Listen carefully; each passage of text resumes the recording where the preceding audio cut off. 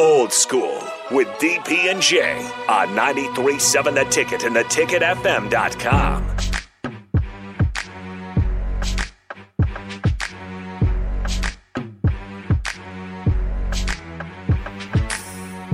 Welcome back.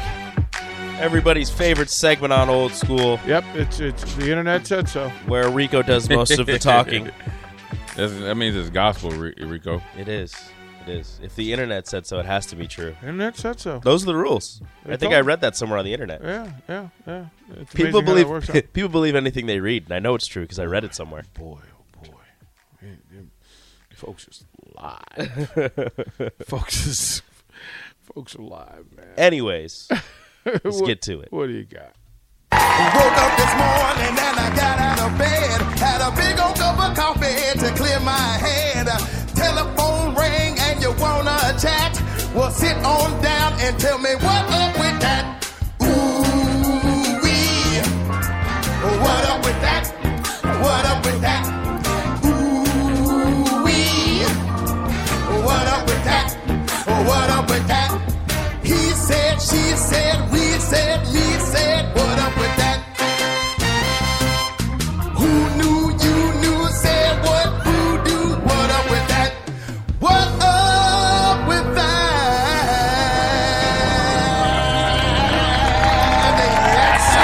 Go on and give it to me. Give me that fist pump to end it. That's how we get out. What's up, Rico? This might be controversial. Uh-oh. But you got to let me go all the way through. Okay. Leave Steve Nash alone. Steve Nash got set up. He should not have gotten the job in the first place.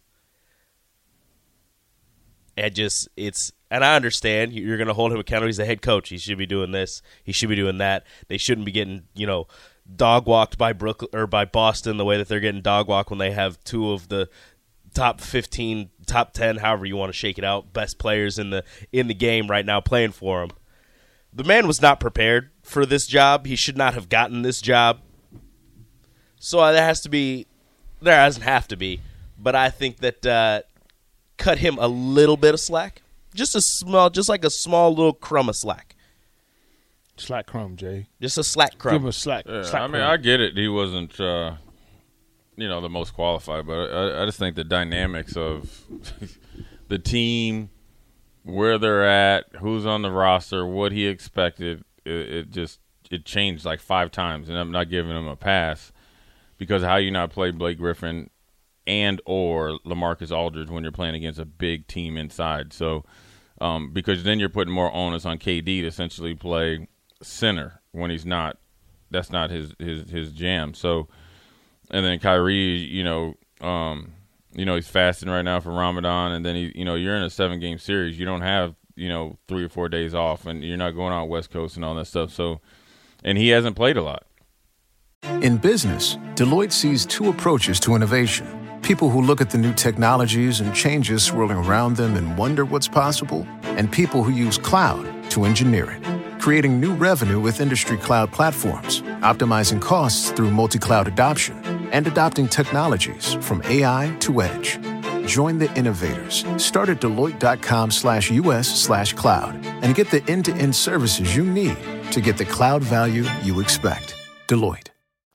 It's one thing to come out in those first 4 or 5 games and be excited and, you're kind of playing on adrenaline. Now you're playing every other day and team knows your weaknesses. They're studying, what worked and what didn't work for you, the game before and game planning specifically for you. Maybe it's to wear you down if they know the dynamics of what you're doing. So, nobody in this situation, especially when, before the season, they were the odds-on favorite to win the NBA championship. Mm-hmm. And then, Cleveland really hung in there with them to get in the play-in game. And then they got in, and they should never be in the play-in game. But you go to training camp expecting KD, Kyrie, James Harden, Blake Griffin, LaMarcus Aldridge, Patty Mills, Harris, X, Y, and Z. You leave training camp with that. Kyrie's not around. Okay, you can hold your head above water. KD gets dinged up a little bit. Then Harden has an issue with obviously with Kyrie, right? When he was able to practice but not play, which really didn't get enough run to think at all because James Harden is an easy target to blame. He blows up in the offseason, likes the, to be out and all this other stuff. But at the end of the day, if he's practicing and he's taking on he's changing his role, right? Because he had to go to essentially Kyrie / point guard distributor, right? So he's taking the ball out of his hands. He became the point guard because Kyrie said, you take it. And then KD is that guy and Kyrie wasn't playing. Of course there's going to be some friction there. So he gets traded, and then you expect to get a guy that's been supposedly rehabbing all year, his back, and you don't play. I mean, this is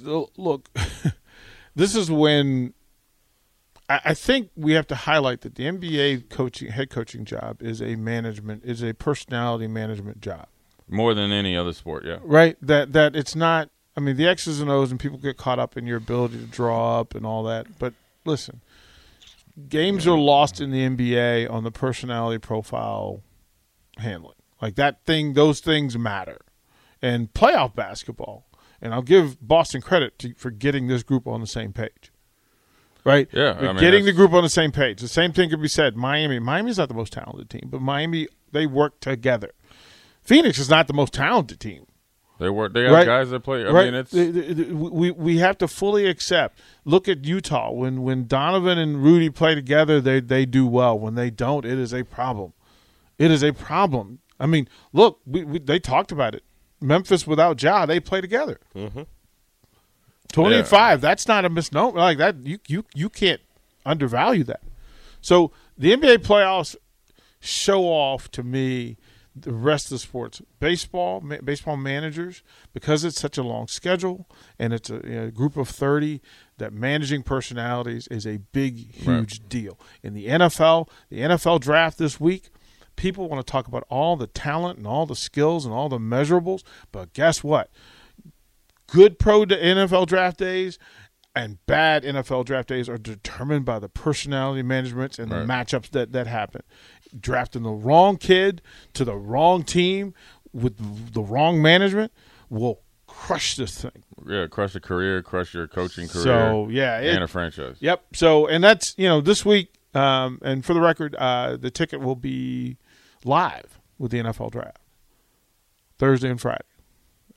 So Rico, that'll move you and Priscilla. You guys are going to do 6 to 7 Thursday. Okay. I talked to Priscilla.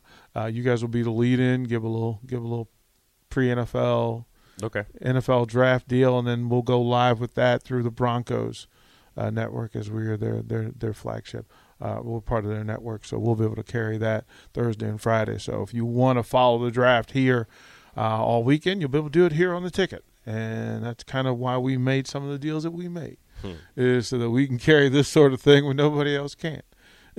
So that's how that'll be, and we'll be able to pay attention to the Husker folks who are going. And I do want to talk about it as well. There's a lot of the mocks have Huskers all over the place, and they're in different places. I'll ask Jay where he thinks folks will land. Some Huskers were picked were noted to be in the top 100 players.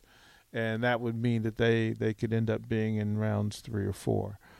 So we'll talk about some of that here when we come back to Old School. Watch Old School live on Facebook, YouTube, or Twitch. Old School with DP and J on 93.7 The Ticket and theticketfm.com.